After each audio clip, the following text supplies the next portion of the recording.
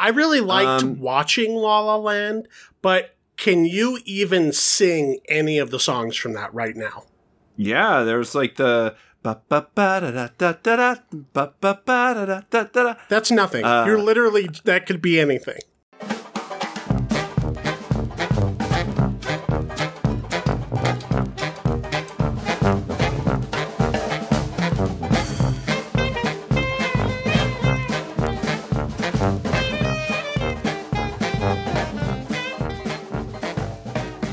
Welcome to another episode of the MacGuffin Podcast, the movie review podcast that dreams are made of. Keith Foster from the sunny beaches of San Diego. That's right, and you are Cassidy Robinson, recording from an undisclosed location in the Rocky Mountains. From the burning hills of the temperate desert. Yeah, yes. It's been pretty hot. No, we're not doing this. We're not talking about the fucking weather right now. Okay. It's hot. It's summer. It's hot. It's summer. We're doing it. We love the fires. It's our favorite thing. I have two topics that I wanted to bring up at the top here. I forgot that I had actually put in my notes that I might want to ask you about the watermelon mustard challenge, but I kind of feel that's like a few weeks old in internet world.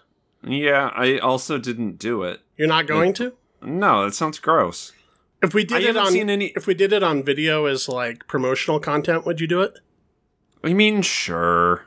Okay, we'll keep that in the back of our back pocket then. But it's already like we're so far past that in internet time that it's like dumb. It'd be like doing the ice bucket challenge. Like we could do that. The ALS Ice Bucket Challenge. What? We can start promoting old challenges. Yeah, we can start promoting Coney 2012 on the podcast. The other thing I was going to ask you, and this kind of came up last week, I'm noticing all my, all the bands and the musicians and stuff that I follow, not all of them, but some of them have started posting tour dates now. That's an actual thing that can happen theoretically. A lot of these dates are not like set up until the end of summer, early September, or something like that. Man, I've been to a couple baseball games at the Padres, and they have taken all the restrictions down. Right. Like, ain't no way. Well, I don't know. I guess concerts in a smaller space, right. But like the last game I went to, there were so many fucking people. I was like, bring back the fucking social distancing and the 25% capacity, because I was loving it. I could walk around. I had elbow room. I wasn't bumping into people all the time. Once the governor lifted all the restrictions, because we now have like the lowest number of new cases or something. Yeah, California is killing it with the vaccine. And so once all of those restrictions were lifted, people just went nuts. Well, now sure. It's like, we're going to do everything forever. And I don't like that as much. It's just bacchanalian bareback parties everywhere you go. Kind of. It is less... I feel like there are way more people out than there were pre-COVID. Well, yeah, I suspected that would happen, especially with it being summer and everything. But anyway, the reason I brought all this up is people are doing live events. Have you considered doing live comedy again? Whether it be stand-up or with, something in the improv world? Okay, here's the thing. I probably could have gotten away with never quitting doing live comedy, because I don't think there were ever like more than 7 people at any of my shows. You were doing socially distanced shows before it was cool. Yeah. No, I'm just joking. I did some very successful shows that were, every once in a while I would have a full house. But here's the thing. I don't know. And it's not even a pandemic thing. I don't know. I guess it is kind of. I just don't know if I want to do that. Like, especially stand-up. I don't know if I want to do stand-up anymore. I'll probably do improv again. Well, that would be easier to jump back into because you don't have to write or prepare anything. Oh, okay. I'm not saying that in a disparaging way against the art of improv comedy. I just meant, there's less preparation that goes into that other than getting a team together and rehearsing a little bit and kind of getting a feel for each other before you get on stage. But you got to grease the wheels. in some cases, getting a group together is more challenging than writing a set. Here's the thing, though. I think right now, for you especially, is the time to get back in because people are hungry. Like you said, people are everywhere doing everything. They'll go to the most mediocre shit ever just because it's something to fucking do. It's true. I've also heard from other comedians and stuff that audiences are real hot right now. Yeah, they're probably laughing at, like, the worst dad jokes or, like, racist Tucker Carlson humor. Here's the other thing. I don't know. After the pandemic, I kind of got, like, writer's block. Sure. And I was never, like, super happy with my set. Mm-hmm. Not unhappy with it, but I always felt like, you know, I always felt like I had a pretty good opener, pretty good closer, and then, you know, some experimental stuff in the middle, which, you know, that's kind of how you do it. Right. But I don't know. I never felt like 100% on even that stuff necessarily. Mm. So, and I feel like it's kind of disingenuous to go into the world with, like, old material because it's a new world, so I feel like I should have new material, and I just kind of don't. So I don't know. I'm less worried about the audiences. Right. Well, I'm not saying you have to emerge fully formed, but you could, you know, start dipping your toes in the water again. I just recently found out that there is a Comedy Store in La Jolla. I didn't know that. I've been there. It's pretty cool. Yeah. I've seen a few shows there. I saw Moshe Kasher and His wife. Natasha Leggero. Yes. Me and my wife saw them doing their honeymoon tour there, and it was a really cool show. I bet it was. Yeah, no, it's a pretty cool spot. They tend to, I mean, it's not like the Hollywood Comedy Store where there's, like, celebrities popping in. No, yeah, that's why I thought maybe the barrier to entry is a little different. Like, as far as open mic and that kind of stuff. I mean, I've been watching a lot of, like, comedy podcasts lately on YouTube, so now that's, like, very in my head right now. Sure.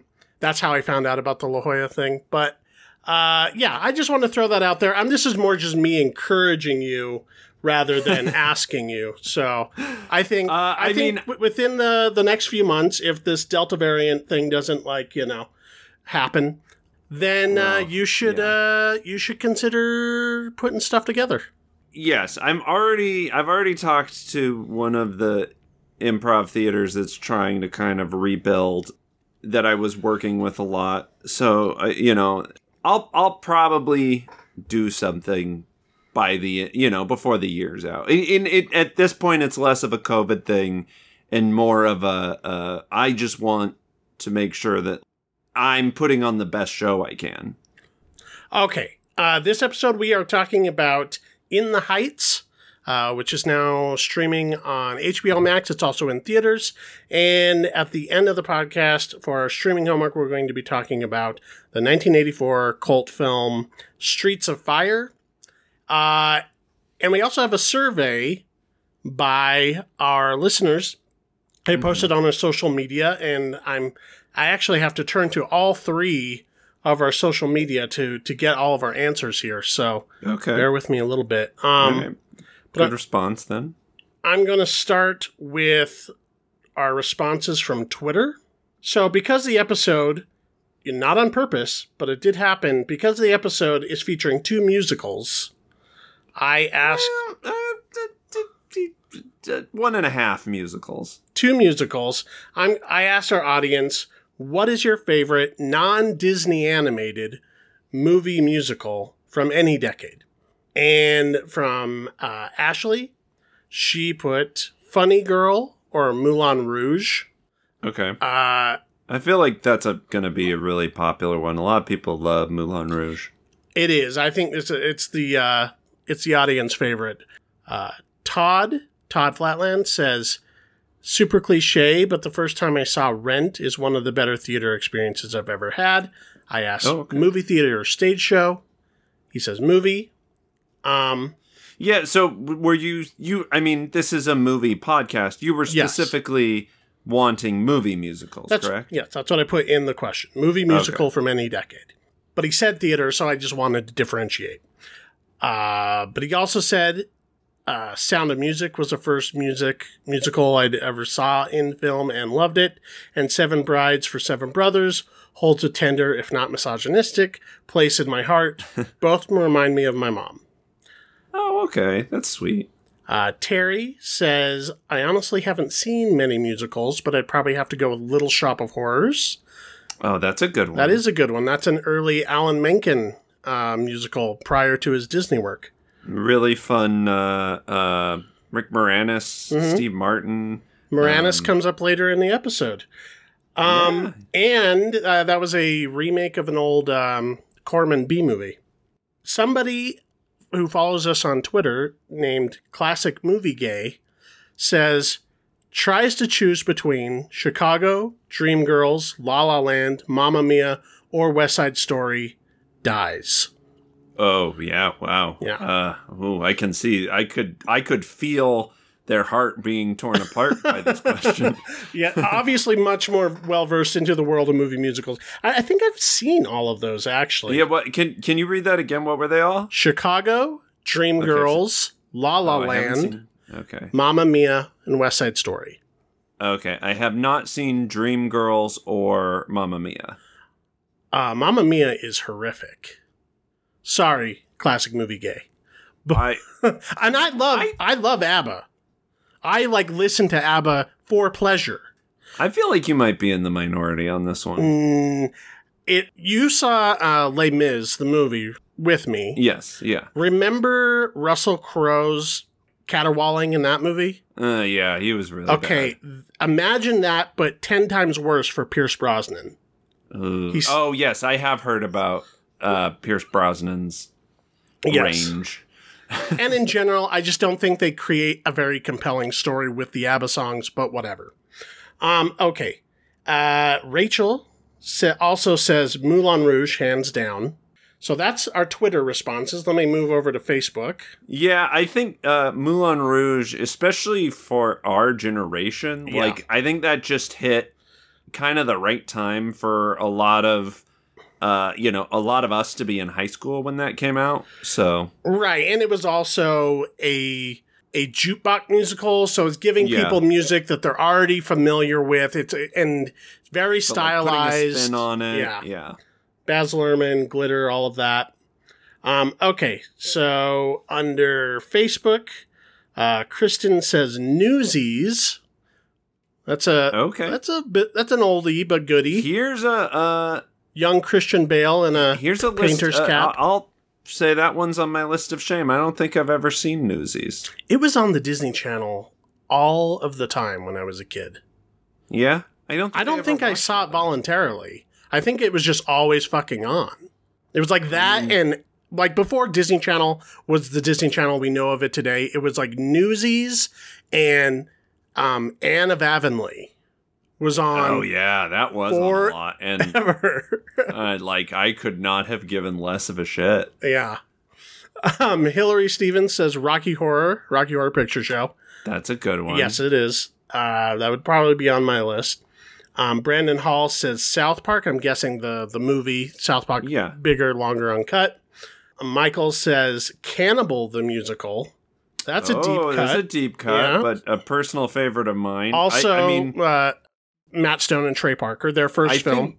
I think it's very easy to forget that they are they're very good musicians. I mean, they did all the music for Book of Mormon too, right? I think the majority of their films have been musicals. Team America's a musical.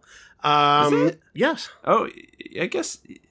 Totally. I remember the Team America. Fuck yeah, but I there's the one with Kim Jong Un, the ballad, or Kim Jong Il. Oh rather. yeah. So Ronry. Yeah, which that probably doesn't age the best, well. But funny for the time. So that's a musical. Orgasmo, the film is a musical. Oh, damn. Yeah, I mean, they pretty much exclusively write musicals. Basketball is not a musical. No, it wasn't. But they also didn't write that. And then moving over to our Instagram. From Instagram, Rod said Moulin Rouge as well. That I remember.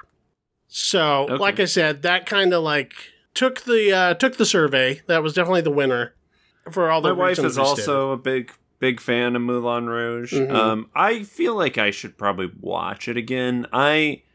When I saw it, I wasn't that into it, but I also like kind of watched it at a party and we're half paying attention. You know, like kind of only half paying attention. So it's probably worth rewatching. I saw it kind of later in life. Like, I mean, I was young relatively, but I saw it in my like mid 20s or early 20s. So it had already been around, you know, a good 5, 6, maybe even 10 years at that point. And I sort of, initially I avoided it because my like rock snob didn't want to hear them musicalize all of these songs that I liked. I think I saw like the trailer where the Can Dancers were doing Smells Like Teen Spirit, and I was just like, nope. Yeah, you were such a pretentious little punk rocker. I mean, I still am, but you know. And then later I saw it more as like I'm like watching the other films of Baz Luhrmann kind of thing. And I like it. It's not my favorite thing that he's ever done. I get it is definitely the most him unleashed. Like that is just like, you know, him with dials turned all the way up. Yeah. And it was the musical for the moment, like we've said. But yeah, I'm actually surprised a friend of the show, Ashley, didn't put Phantom of the Opera, the Gerard Butler one, because she had told me multiple times that she used to watch that like every day after school during high school. Like that was like her, like how you were with The Crow when we were in high school. That's how she was with Phantom of the Opera. High school was weird for everybody. A little bit. So I guess I'm turning the question back to us. What is some of your favorite movie musicals? Yeah, some people mentioned a couple. Rocky Horror. I think that one's always fun around Halloween. Obviously. I love a lot of those Trey Parker, Matt Stone ones, although I haven't seen most of them in a while. So again, I don't know how well some of them have aged. I really liked La La Land. You can go back and listen to our review on that one. That one's archived. I really liked watching La La Land, but can you even sing any of the songs from that right now? Yeah, there's like the that's nothing. You're literally, that could be anything. That was like the opening, like dancing on the LA freeway one. Okay. There's a like City of Dreams. Like there's some bangers. I don't remember a single song from that movie, but go ahead. I really liked a couple of more modern ones. The New Star is Born is really good. Mm-hmm. I really liked the way they did Rocket Man as like a full-on production musical versus just a biography with songs. I liked it. You know, there were staged, choreographed musical sequences. Yeah, they kind of like break the fourth wall a little bit and sort of have fun. Yeah. I don't know if you count the Hamilton stage show that Disney released. I mean, no, not really, but it's not really a movie. It's a filmed stage show. Yeah. But it is pretty good. I mean, Hamilton's great. I don't care what the snarks say about it. Yeah, I'm trying to think of anything like kind of less obvious. I don't know. There's a lot of musicals I hate too. Well, you actually like majored in theater, so you were probably exposed to way more musicals than I was. Yeah, and sometimes it is hard to remember like that certain ones are movies, and like that's sort of the definitive version for people. Well, a lot of the musicals that came out, especially in the golden age of Hollywood, like in the 40s, 50s, and 60s, especially the 50s and 60s, were based on stage musicals. Yeah. The 30s, less so. Like some of like Busby Berkeley stuff and like the Wizard of Oz, for instance. Nobody really thinks about it being a musical, but it is. And I mean, was there a stage production of Wizard of Oz that had that music in it? That's actually something I'm not 100% sure on. I mean, there probably was that. I don't know. Because there was a silent film version of Wizard of Oz before there was the one that everyone knows in 39, but... There's also, like, the whole weird trend of taking movies and adapting them to stage musicals. So, like... Right, it's reversing now. Yeah, so what is a musical? Like, that does get kind of murky to me. Like, I really have to think about it. I'm going to say one of my favorite... there's a lot of musicals that I like, that like from the 70s and 80s. Some of this, like, cult musicals or campy musicals or whatever. Sure. Rock and roll musicals. One of my favorite movies of all time, let alone musicals, is Phantom of the Paradise. Yeah, that's a fun one. Brian De Palma film. Music by Paul Williams, who a lot of people know from The Muppets. He did the music... The Muppets! The fucking Muppet movie! Holy shit! Yeah.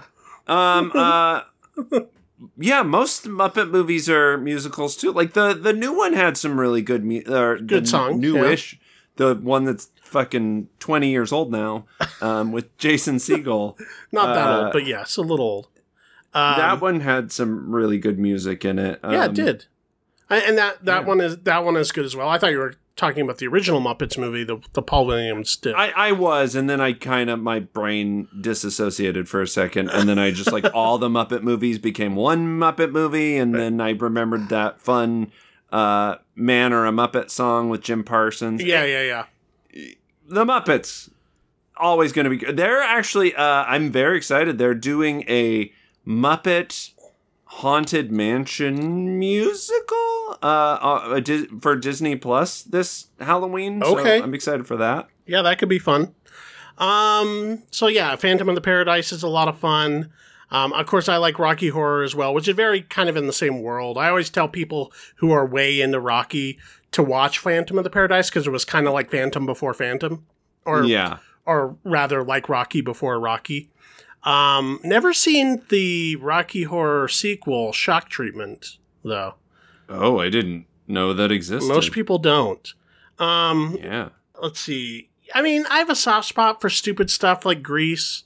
I saw that at a young age. And I saw that for the first time, not last year. It might have been last year, like very recently. And it's a lot of fun. It's got some really great music.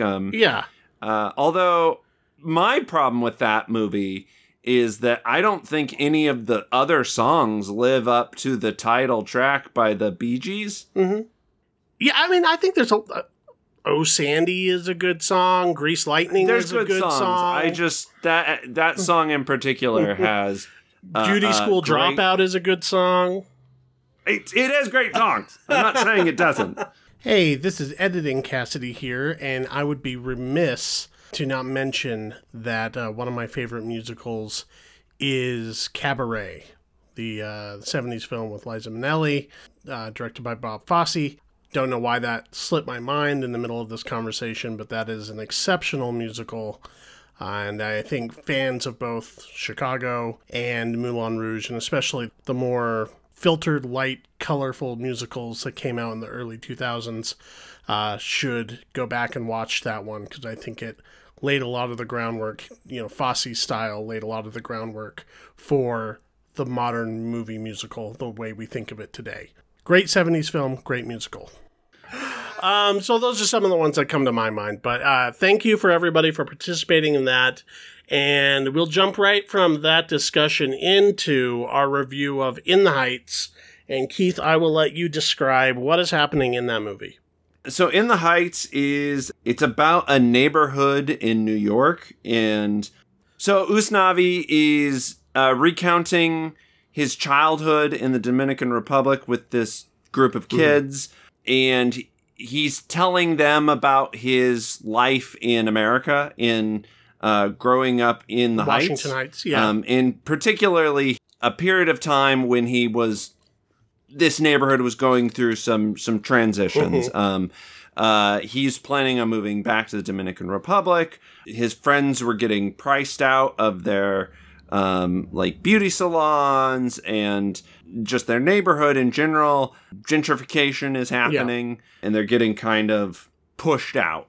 This is just kind of about the sort of last summer that they're all together in the Heights. There's Usnavi, played by Anthony Ramos, and his friend Benny, who is in love with Nina, who is just coming back from her first year in college in Stanford. Mm-hmm. Meanwhile, Usnavi is in love with Vanessa and doesn't quite know how to approach her about it and make that happen. Mm-hmm.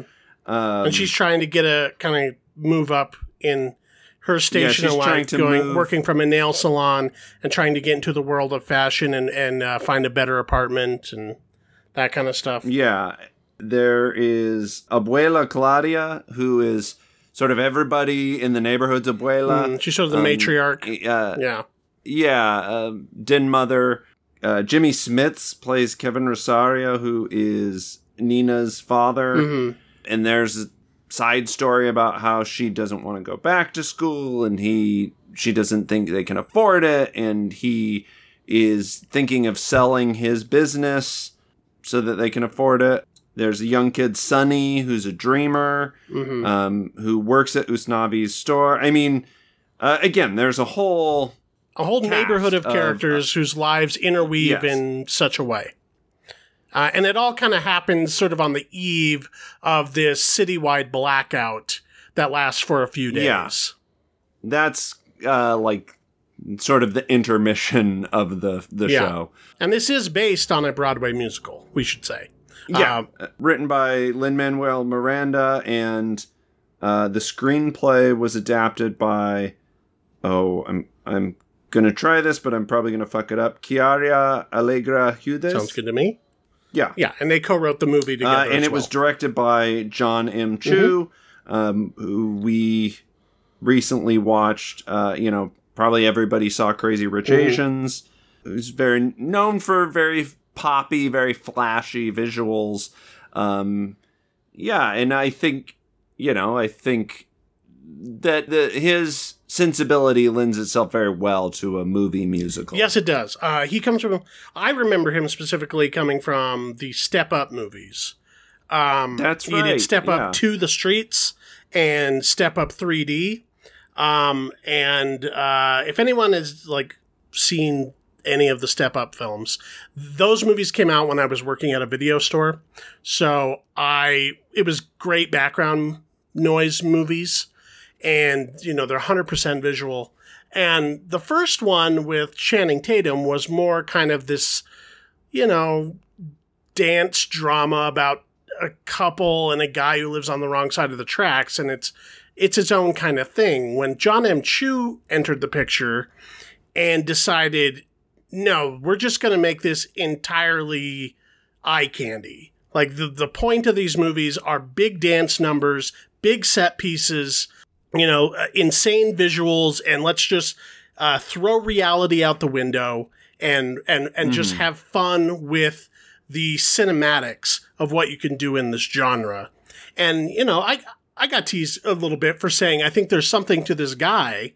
I'm not saying that the Step Up movies are great films, but he's really good at directing them, and he's really good at understanding the pop sensibility of something like a musical, because those movies are pretty much designed like musicals. He also came in and revitalized G.I. Joe with the G.I. Joe Retaliation. Yeah, I don't know about revitalized, might be a little strong.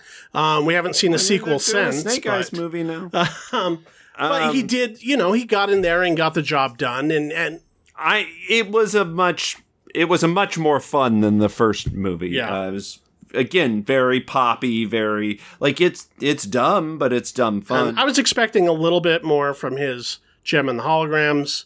But anyway, it's a Crazy Rich Asians, I think, really kind of proved to me, I was right. He was more than just a assignment, work for hire kind of director that you can really, that he has sort of an autorial eye, and given the right material, he can really make something pop.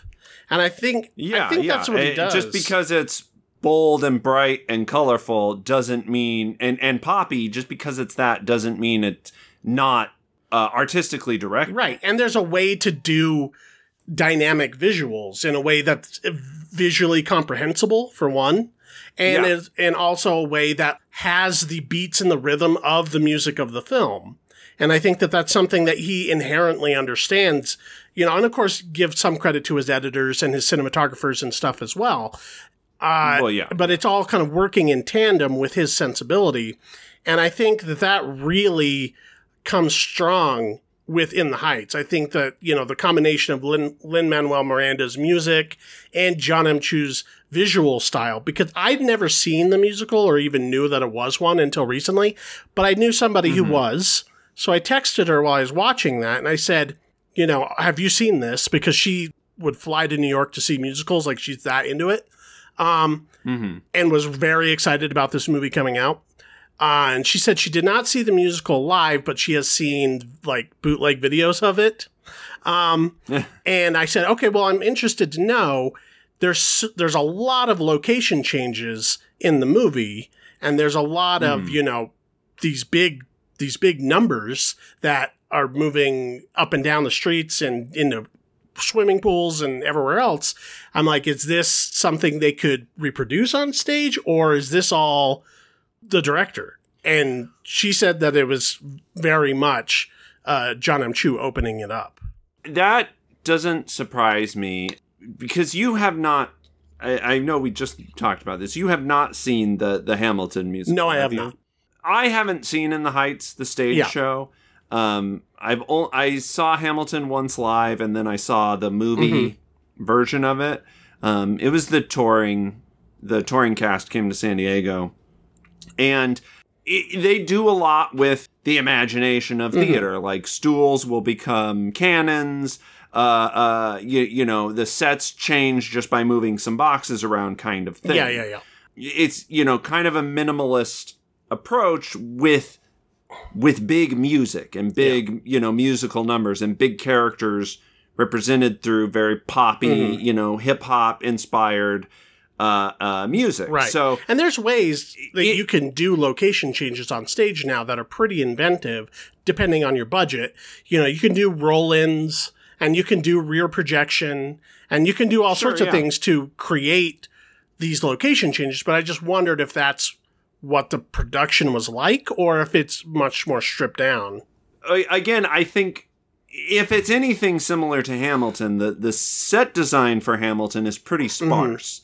There's a lot of stuff that does change around, but it's pretty much, just an empty stage with kind of these rafters going around it. And then, again, a lot of stuff is interpreted through dance and through the music. Yeah. Obviously, that is where Lin-Manuel Miranda's strength as a writer comes from, is his ability to tell story through music. Yes. Hamilton is almost entirely music. There's almost like no speaking, like just soul speaking. There's a little bit in this, but even then, it's not much. It's mostly told story through music, through and even music. Conversation breaks into song and out of song. People will begin a conversation, and then all of a sudden a rhyme scheme pops up, and you hear a little beat in the background start to back it up, and it becomes a full-blown musical. And it becomes bigger and bigger. Yeah, and Hamilton is very similar. So I went into this movie being fairly familiar with John M. Chu, only being familiar with Lin-Manuel Miranda based off of sort of his movie scores and Hamilton. Yeah. So I was surprised. He also did how much Moana. He did all the music for Moana. Yeah, well, that's what I mean. Like when I say like his movie stuff. Whereas like Moana has a very different sound. Yeah. This has a very similar sound to Hamilton. Like it's very easy for me to see how the progression from like Into the Heights or In the Heights to Hamilton, because musically they're doing very similar things. They're kind of mixing in hip hop with classic Broadway and yeah. I mean, obviously, sort of the big difference is Hamilton is centered around actual historical figures, whereas this is, for all we know, these characters are invented. They might be based off of some real people, but it's more archetypal. Right. It's talking about sort of the situation, mid-2000s New York City, the immigrant experience. Yeah. Yes. Yeah. Yeah, but so let's talk about In the Heights itself as a Sure. movie and a musical. Yeah, I enjoyed watching it. It's kind of long. It's getting close to 2.5 hours, and I'm not gonna say I didn't feel it. I felt like there's maybe a few numbers they could have cut just to move things along a little faster. But I enjoy the characters. I enjoy the music for the most part. Some of it's a little samey, but and I think it's maybe sort of conceptually the songs sort of bleed together. Mm-hmm. When the songs do distinguish themselves in a particular way, they stand out to me more. But a lot of the choreography, like I said, and a lot of the like visual dynamics of it, I enjoy a lot, as well as the musical dynamics of it. And I enjoy the character stuff enough to become invested in all these like plot strands. My main issue with it as a production is once we are introduced to the characters and what their dilemmas are, and they're all kind of coming to this. A lot of these characters are sort of coming to a fork in the road where they have to make a decision in life. While there's this sort of contextual stuff happening in the background about the city, about gentrification, about immigration policy, etc. I feel like all of those stories just kind of neatly tie up, and there's not a lot of dramatic stakes that really occur. There's one character who dies. I'll say that. I'm not going to say which one, but there's a character in the film who dies, and that's about the most risks that the production takes. And given the context of this death, it's not even particularly hard to see coming or that risky in this type of story. And I feel like, sort of everyone just sort of gets their happy ending or a version of it. And by the time it was all over, I had fun and I'm dancing in my seat and the songs are in my head and all of that stuff. But I feel like there's a lot more, visual dynamics, musical dynamics. And I wish that the storytelling was as dynamic as that. Because I think if you just write down the character arc of every character in the film, I'm kind of like, where's the beef? I think you kind of nailed why Hamilton blew up and In the Heights didn't. Okay. Because... And I don't know anything about the success or non-success of this as a stage production. I think it did well. Yeah. I mean, it obviously made a name for Lin-Manuel Miranda, but I agree with you. I think story-wise, there's not a lot of dramatic tension. There's not a lot of stuff happening. Right. Most of the story is sort of these characters' internal struggles. Yeah. And most of that kind of can be boiled down to, like, it's almost a coming-of-age movie as far as that goes. Like, most of it is just sort of them having to learn to move on to the next stage of life. But like you said, it kind of wraps up a little too neatly. And there's so many characters that they're unable to be anything other than archetypes. So unlike a normal coming-of-age movie where you might be focusing on one or maybe 3 or 4 characters, you can't really dig into the nuances of these characters in the way that you can. The whole thing is sort of big and brassy and surfacey, so it doesn't let you into that internal drama as much as I feel like would elevate this above purely entertainment. Yeah, I kind of agree with you. I think this criticism is definitely valid, but I also think this movie is a hell of a lot of fun. I do agree that, it maybe feels a little long. It seems like they probably adapted it pretty closely to the stage show and didn't cut any numbers. Whereas a stage show, I think can kind of pull off that length a little bit more because you get an intermission, and there's different expectations for audience expectations for theater than there is for film. Exactly. And in a movie, after a while it does start to be like, okay, I'm kind of ready. I'm ready for, I'm enjoying this, but we can wrap it up. I think that was probably, kind of my biggest criticism. But the movie that we get, the story that we get, is so fun, and the music is so catchy, and the visuals are so, like you said, about John M. Chu sort of opening this up. I'm glad he did, because the set pieces that we get are incredible. Yeah. The pool scene in particular is like straight out of a Step Up movie. The pool scene, the pool dancing. Oh, it's like, sure, out of a Step Up movie, but it's also like, it has these visuals that kind of harken back to this like old school MGM, like choreographed swimming number. Right. So there's some really fun marrying of visuals there. Of sort of like this. There's a really fun urban hip hop. There's a really fun dance number towards the end where we do like the Fred Astaire dancing on the side of the building kind of thing. Yeah, there's a lot of marrying this sort of more modern musical to old school cinema musical visuals, which I thought was really cool and really like refreshing.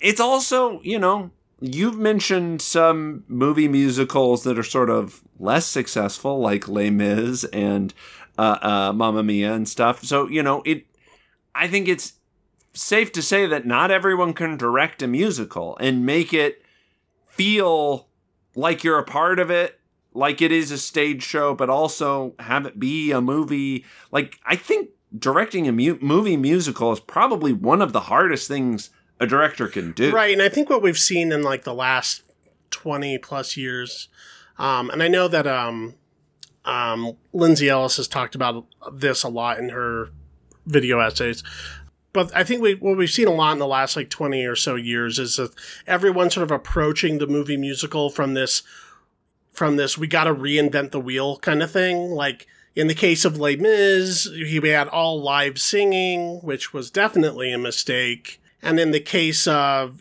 something like Moulin Rouge, it's very surreal, and there's a lot of like special effect moments and that kind of stuff. And then also accompanying contemporary music and that kind of thing. And this movie, I think, splits the difference a little bit between those two kind of ideas. I think it allows for like surreal moments like the Fred Astaire dancing on the side of the walls kind of thing. It allows for big cinematic set pieces, but it also does harken back to something like, the street scenes from West Side Story and that kind of stuff. Yeah. Well, yeah, I think I think the movie that this reminded me the most of in recent memory was La La Land. Sure. Like, I think that movie also was doing similar things of like, we're just going to try to make this the most musical this can be. We're not going to shy away from the genre. Yeah, and I think, for my money, I tend to prefer that approach because it's leaning into the surrealism, but not trying so much to like make that the feature. The way I kind of looked at it, my immediate reaction was like, this is sort of Rent meets Do the Right Thing, right? I think that's a fair. Like it's a contemporary story about the youth that live in a certain part of the city, in the same way that Rent was in the early 90s, and Rent was dealing with its political issues of its time with the AIDS epidemic. And this is dealing more with DACA and the Dreamers and the immigrant story. Immigration issues. It's also from, the perspective of people of color, which not a lot of musicals do that. And I think, that's another thing that makes the music so appealing is it has this hip hop sensibility to it. It has this, it feels a lot more contemporary than some musicals. But also traditional. Because it kind of marries Yeah. the two in the same way that John M. Chu tries to do so visually. And I think that's why the two work together really well. Yeah. Yeah, but I kind of go back to my original "Where's the Beef" complaint, because unlike Rent, and unlike Rent as a musical, and Do the Right Thing as a film, I feel like both of those movies come to a point where it actually has to deal with the subject at hand, and it has to actually go there. And this movie, I feel it brushes up against those topics, but it doesn't ever.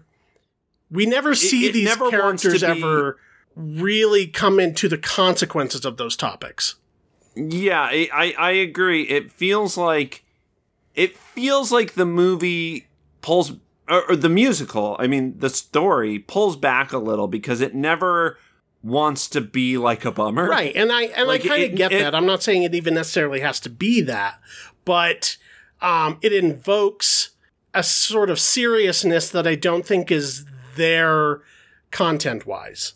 Yeah, I agree. I think that's a fair I mean, the assessment. most we get, I think, is with the young immigrant kid who is undocumented, and I feel like that's probably the strongest character arc that we get in the film. Mm-hmm. But I mean, I don't want to give anything away, but yeah. I mean, that story isn't as tightly wrapped right. up. There's still them. little kind of questions. But it is, as far as his situation, he's got a better shot than a lot of people. It kind of reminded me, like, the last two or so numbers of this film, when everyone's like telling about how the situation did or did not change for them. It kind of reminds me of the end of Grease, when Rizzo just comes back into the story out of nowhere, and there's like, "What's the deal with your pregnancy?" And she's like, "I'm not pregnant! Yay! Let's go on the Ferris wheel." Yeah. I think that's a pretty good comparison. Yeah, it's like it's just going up to the line of this dramatic material, but pulling back so that the audience is always having a good time. Yeah. I think, for my money, again, I've kind of compared this whole thing to Hamilton, which is a little unfair, because, again, I saw that live. Now, I didn't know this. So was In the Heights first as a stage production? Yeah. Between the two? Okay. Yeah, I think that was Lin-Manuel's, this was his, big breakout thing, and this set him up to be able to do Hamilton. Right, which would explain why that was, an immediate success. Yeah. He already, he had some heat based off of In the Heights. And he's also been an actor and a character actor for a long time. He's in TV since the mid-2000s. A lot of that, I think, came from this. I think they came from the success of, his run on Broadway. Because Hamilton made Lin-Manuel Miranda a bona fide celebrity. And after that, he would sort of got movie and TV deals and stuff. Yeah. I mean, if you check his IMDb, it goes back pretty far. Oh, I mean, it's not just since Hamilton. It's just this little character there, that little, struggling actor stuff. But yeah, that's interesting to me because, can you get an exact date on the beginning of the Broadway musical? For In the Heights? Yeah. Because it feels pretty contemporary, as far as some of the, the stuff that was in the air during the Trump era and that kind of stuff. I mean, I think that also goes to say, this has been Trump definitely made the larger populace a lot more aware of some of these issues. Sure. Because he was such a bold-faced cartoon villain about it, that, I think it, the bubble is a real thing, the liberal bubble.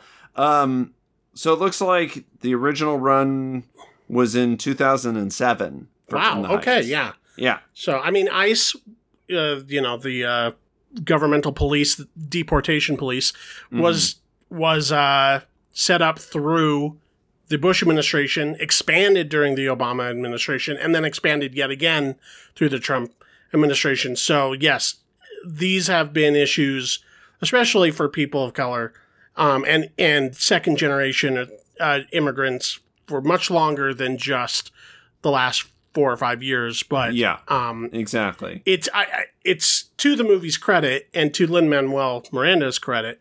The story doesn't feel dated in that way. It doesn't feel like this is a 2007 story. No, yeah, not at all. Although there's not a ton of like iPhones and stuff in the movie. And now that I'm thinking about it, I don't know if that was like a choice, but I mean, I think that's just because that would be really annoying. I mean, I don't know. There's like when they're like coming out of the club and like during the blackout, like, you know, people are trying to kind of get off. Well, I guess, yeah, they're not really. Yeah, I like mean, somebody just in like casual like background, like, you know, like your extras and stuff, you don't see a ton of people like scrolling or whatever.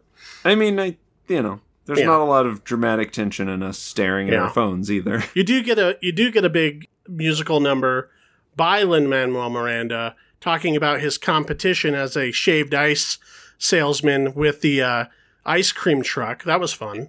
Yeah, that was a little like, I don't know, plot that never really goes anywhere, but it was a fun little number. Yeah. Yeah, no, it was and a fun, you know, cameo and stuff. Here's the thing. For my money, Hamilton is it's a much more well-rounded story. It's a much more dramatic production. I think the music is a slightly more evolved version of this. It's a little catchier, a little like, you know, I couldn't sing any of these songs, but there's a lot of Hamilton songs that like will just be in your head for days after you first hear it. As far as a show goes, yeah, I think that criticism is kind of, you know, Hamilton sort of goes the other way and has a lot of dramatic tension. And I would love to see fucking John M. Chu's take on it. Sure. Because I think this pairing is very good of you know, Lin-Manuel's music and story and John M. Chu's visual aesthetics work really well together. Yeah, certainly for this production. I can't speak for Hamilton because I've never watched it. I know some of the music from it, but yeah, overall I give the movie a B. If we'd gotten just a little bit more dramatic tension and a little bit more thematic traction towards the middle of the second act or towards the end of the second act into the third act, and it kind of went some directions I maybe wasn't expecting a little bit more. We could have bumped that up to an A. But otherwise, I did enjoy it. I think people who like musicals should go see it because it's a good one. Does it convert the non-musical fan? I'm not so certain.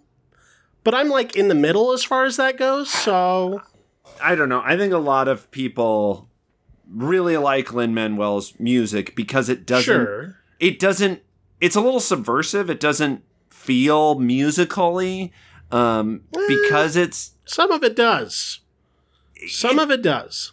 Yes. And he's mixing it. He's having fun. Like, you know, like there in particular, there's the main character guy who owns a bodega and the girl he's pursuing. She's doing big Broadway musical belting and he's doing this kind of rhythmic singing / rapping, and he'll kind of blend those in together. But I think that is why people tend to like his musical style because you know it kind of takes the best from both worlds. I think that some people who think, you know, who have an idea of what a musical is, you know, like a 60s Rodgers and Hammerstein thing, and like they saw it when they were a kid, and so that's all they kind of know of musicals, might see something like this and be like, whoa, damn, you know, there's more there than I thought. Okay. So what are you giving it? I'm kind of torn. I think as just like an experience, probably an A-, but a story is probably more like a B+. Okay. It's kind of in that territory, but I had a really good time watching it. So, and did you see it in the theater or at home? I saw it at home. I watched it at home. Okay. But, you know, it was like with the lights down and big TV, you know. Oh, you did it up. Yeah, yeah. You didn't just watch it on your phone. No, not Okay. this one. Not this one, no. Okay. I think it would have been a lot of fun to see in a theater. Yeah, and I've heard, people say that like we were talking about, people are so hungry for entertainment right now and the group experience that people are like dancing out of the aisles and that kind of stuff. So that's cool. Yeah, that's sort of a surreal musical moment in and of itself that I think would be a lot of fun. Sure. Yeah, so I think as an experience, I don't know, it's also just been a while since there's been a musical that I've really liked. Yeah, I mean, La La Land wasn't too long ago, and I feel like there's been some. Well, it's not a musical, and there's way less music in it than there is in this film. But both thematically and sort of stylistically, there was that film Blind Spotting, which is now a TV show apparently. I didn't even see, but I haven't seen that. That had these weird kind of fourth wall breaking, almost rap musical moments, but it's much more a subtle kind of integration than this film, which is really going for it. But that also deals with gentrification and urban woes. But yeah, I say go see this movie. It's good. Yeah. Alrighty, let's go ahead and talk about the 1984 film Streets of Fire. This was written and directed by Walter Hill, and also co-written by Larry Gross. And Walter Hill, previous to this, had done 48 Hours and The Warriors, The Long Riders, and he was also a big producer on the Alien films. This is a sort of rock and roll musical. I think at the opening credits it calls it a rock and roll fable. A rock and roll fairy tale. Yeah. And we have a man named Tom Cody who rolls into town, sort of a silent badass stereotype, like 80s action movie stereotype, who finds out that his rock and roll girlfriend, played by Diane Lane, Ellen, has been kidnapped by this gangster in a 50s pompadour and a leather jacket, played by Willem Dafoe, a very young Willem Dafoe. He and his girlfriend's music manager, played by Rick Moranis, and a go-getter badass chick, played by Amy Madigan, named McCoy, have to go on an adventure to rescue the girlfriend, and that also leads to a battle against these, the police and this like 50s biker gang. And yeah, there's a lot of musical sequences in this film as well. All of these kind of rock club moments where the music is sort of integrated into the beats of the editing. The movie breaks for music quite often. It's not a musical necessarily in the sense that the characters will stare at the camera and break the fourth wall and start singing about the actual events of the film, but I feel like the way that it is integrated is very much kind of in the tradition of that sort of like alternative rock and roll musical that we were getting in the 70s and 80s. It reminds me a decent amount of something like Phantom of the Paradise or even Rocky Horror. And I could see like if you were into that kind of style of like campy, contemporary musicals. And if you were a fan of stuff like The Warriors, because there's a decent amount of that in this as well, that you might be able to find your way into this story. But well, okay, a couple things to that. First of all, I feel like the music isn't exactly frequent enough, and it doesn't really operate in any sort of storytelling sense. So for me, a musical, the music helps propel the story. In this case, it just kind of felt like a soundtrack that was being played live during the whole thing. I also kind of wish it was better. I wasn't super into most of the music. A lot of it was kind of generic to me. Yeah, a little bit. I think there was one song that actually became radio hit. I can't remember which one it was now, but there was one song where I was like, oh, I know this. There was the music I liked the most was the Sorels, which is this black a cappella band. Yeah, and they encounter. Right, and they kind of sing, and those scenes are actually, I would say, less diegetic than, or more diegetic rather, than some of just like the concert sequences we see as we're going through these action scenes. So and maybe this is a thing of expectations, because I'd never heard of this movie until you assigned it, and then I heard it was like a rock and roll fable, and I kind of figured it was going to be a little bit more of a musical than it is. And so I was kind of disappointed that the music wasn't integrated, I think, a little bit more. And I think it could have been a little more clever as well.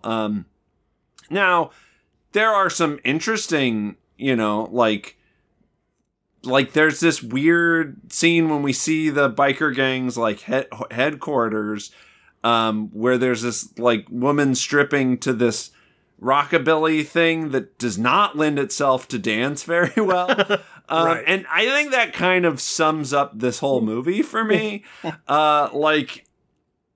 This movie's batshit insane. Yeah. But has some fun moments. And, is also like a who's who of weird little, they're in this movie? Like fucking Rick Moranis. And I, of course, knew Willem Dafoe was in it. He plays the big bad.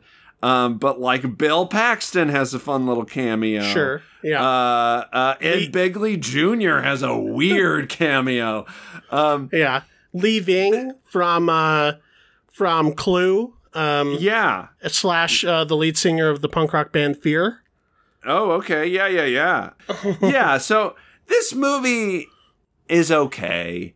I don't know. I feel like it's very of its time. Sure.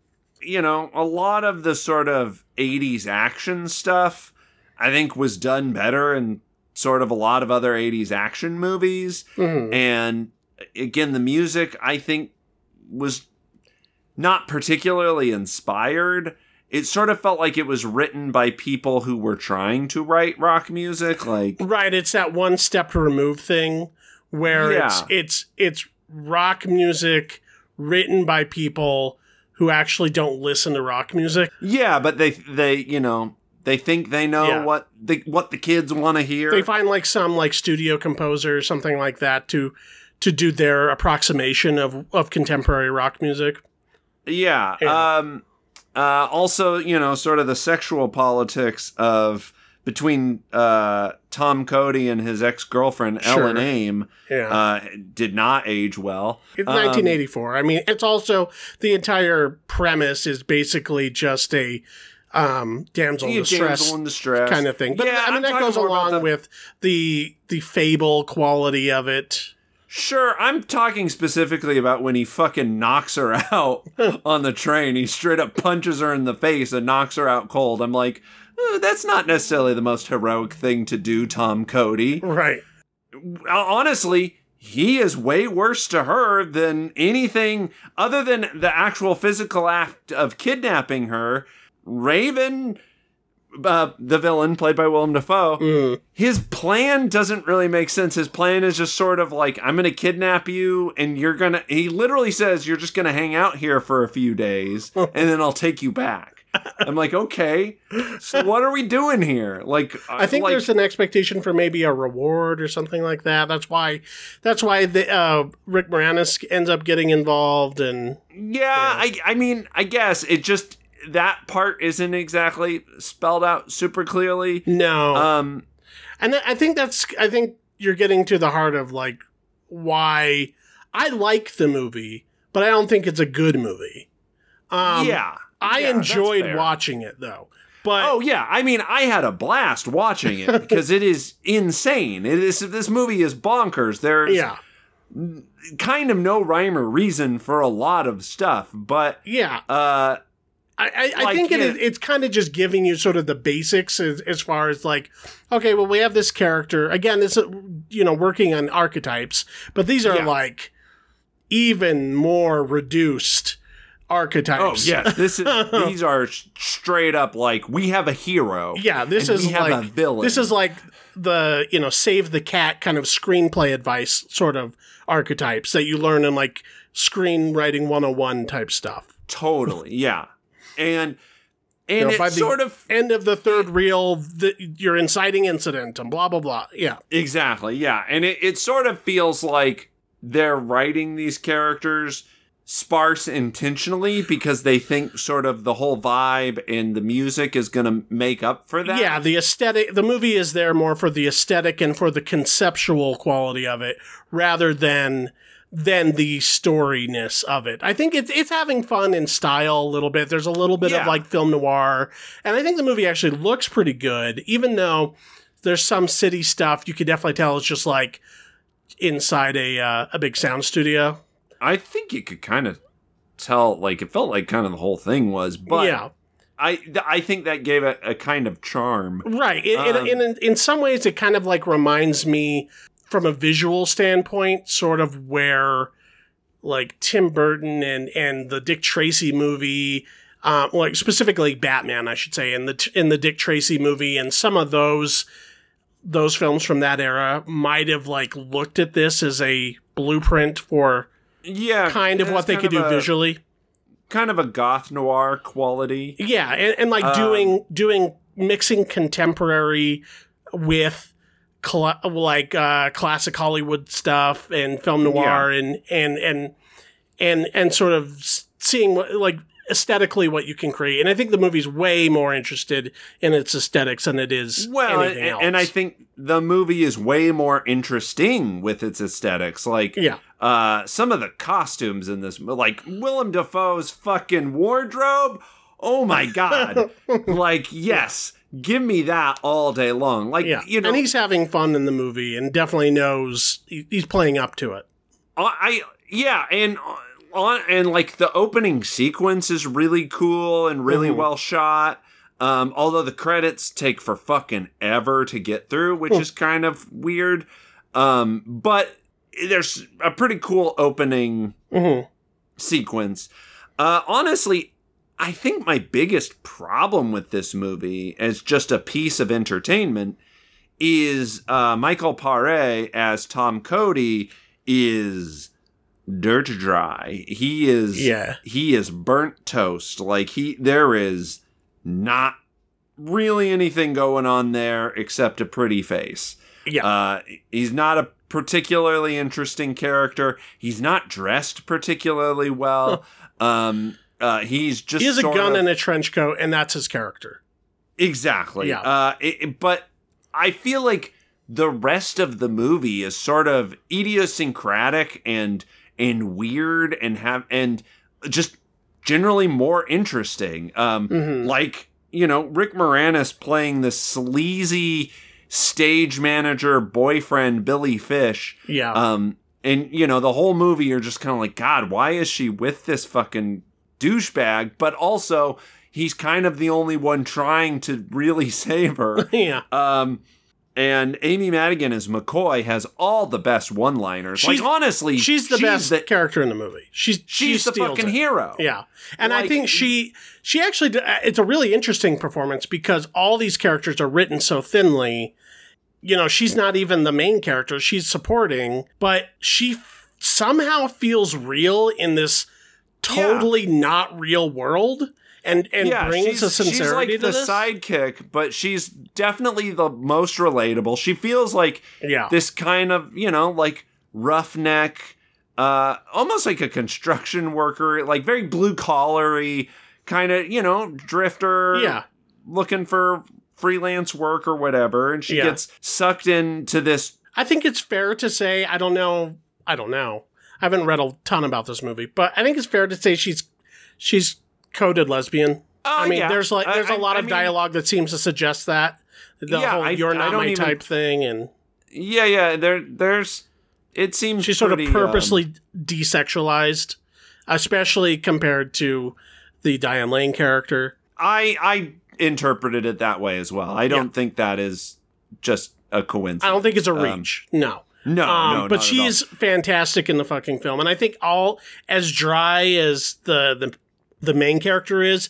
she's picking up most of the slack. Absolutely. To the point where I wish she was just the main character of the film, because I feel like she's sort of operating on the same level as Willem Dafoe and Rick Moranis, and like that's where the movie is. Well, in the 2021 version of this movie, if someone were to remake it or you do a stage production version of it or something, you just roll those two characters together and not code her lesbian, just make her a lesbian and make her relationship with Ellen, yeah, that'd be a better movie. Yeah.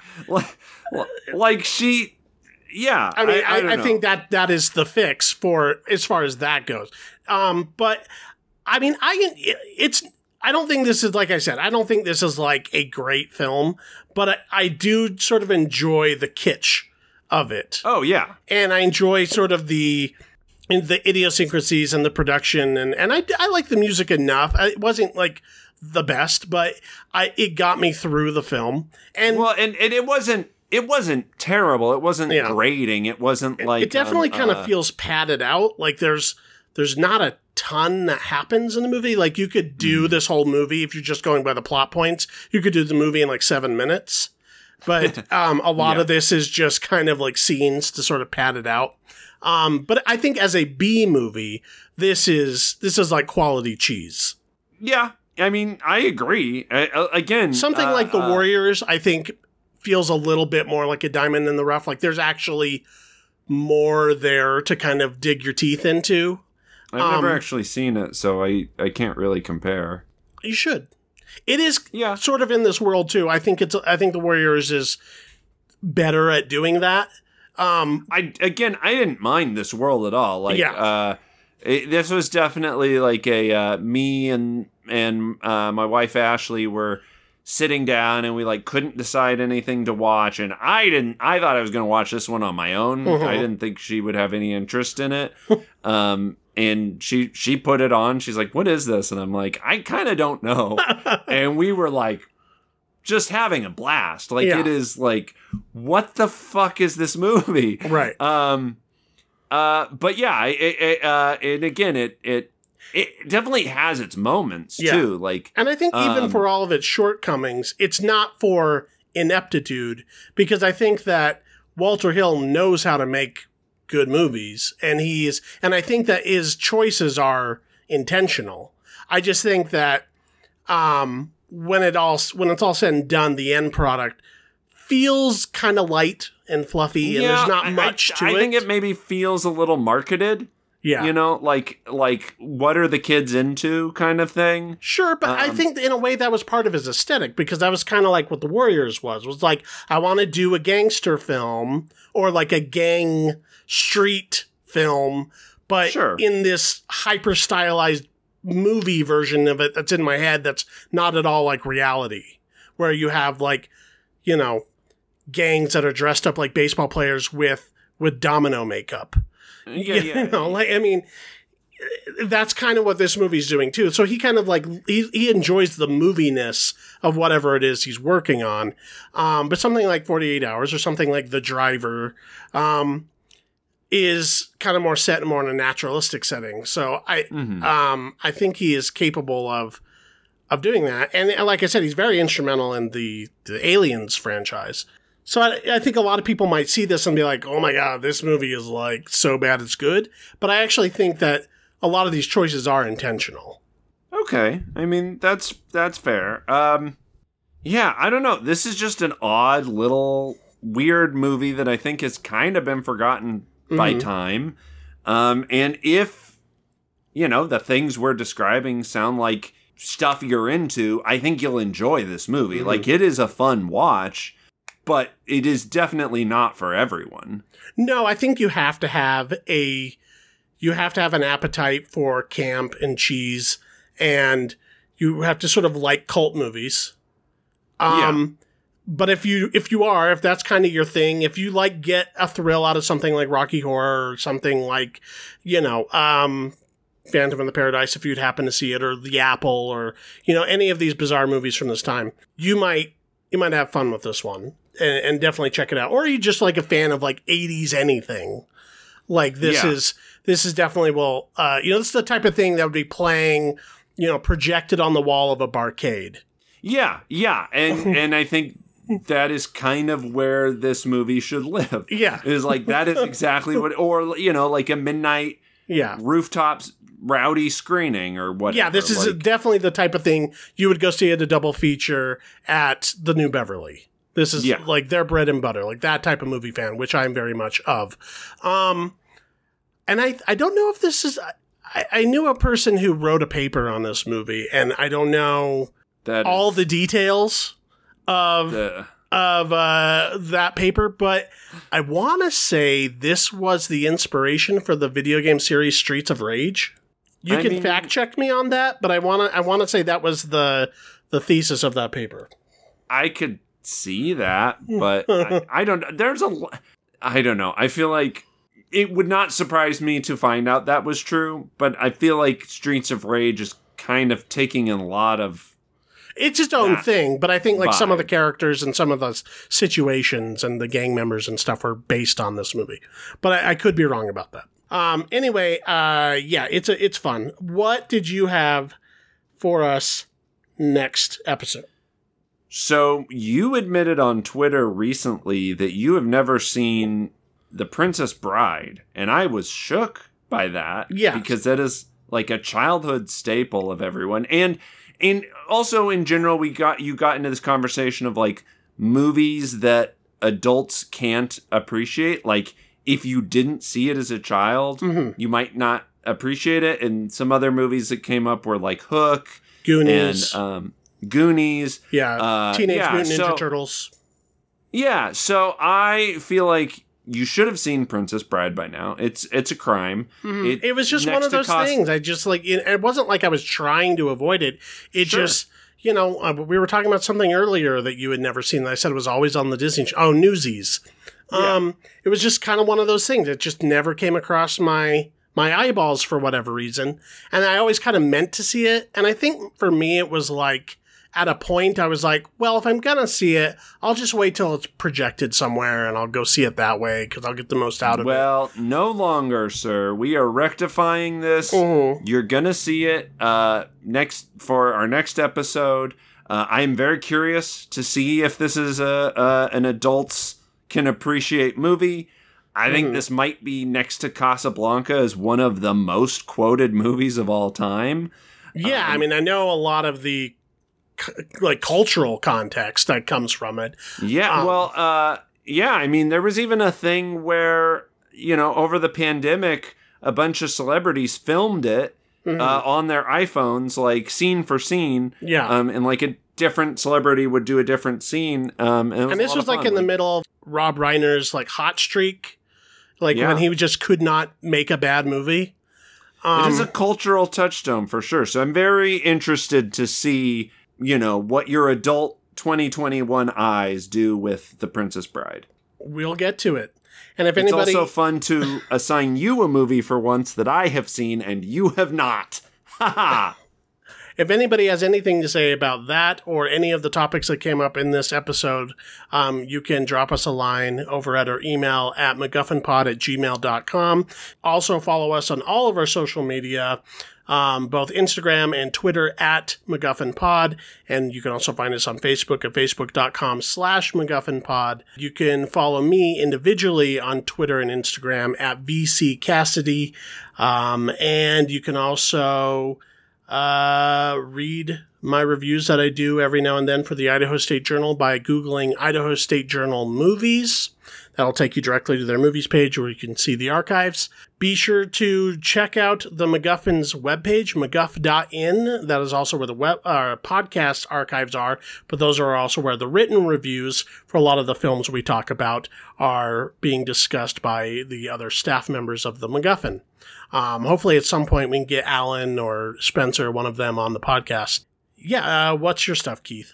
You can follow me on Twitter and Instagram at Keith Fosterkid. You can also follow my art account at Sticky Note Aesthetic. Okay, and be sure to follow Keith's social medias for possible live appearance in San Diego. Yeah, I mean, for sure. Once I get back into it, I'll definitely, announce it on all the socials. That's the end of the episode. Some of you guys got some cute little asses. Be a real shame if I had to blow them off. Was that a Moranis quote? No, that was McCoy. Oh, okay.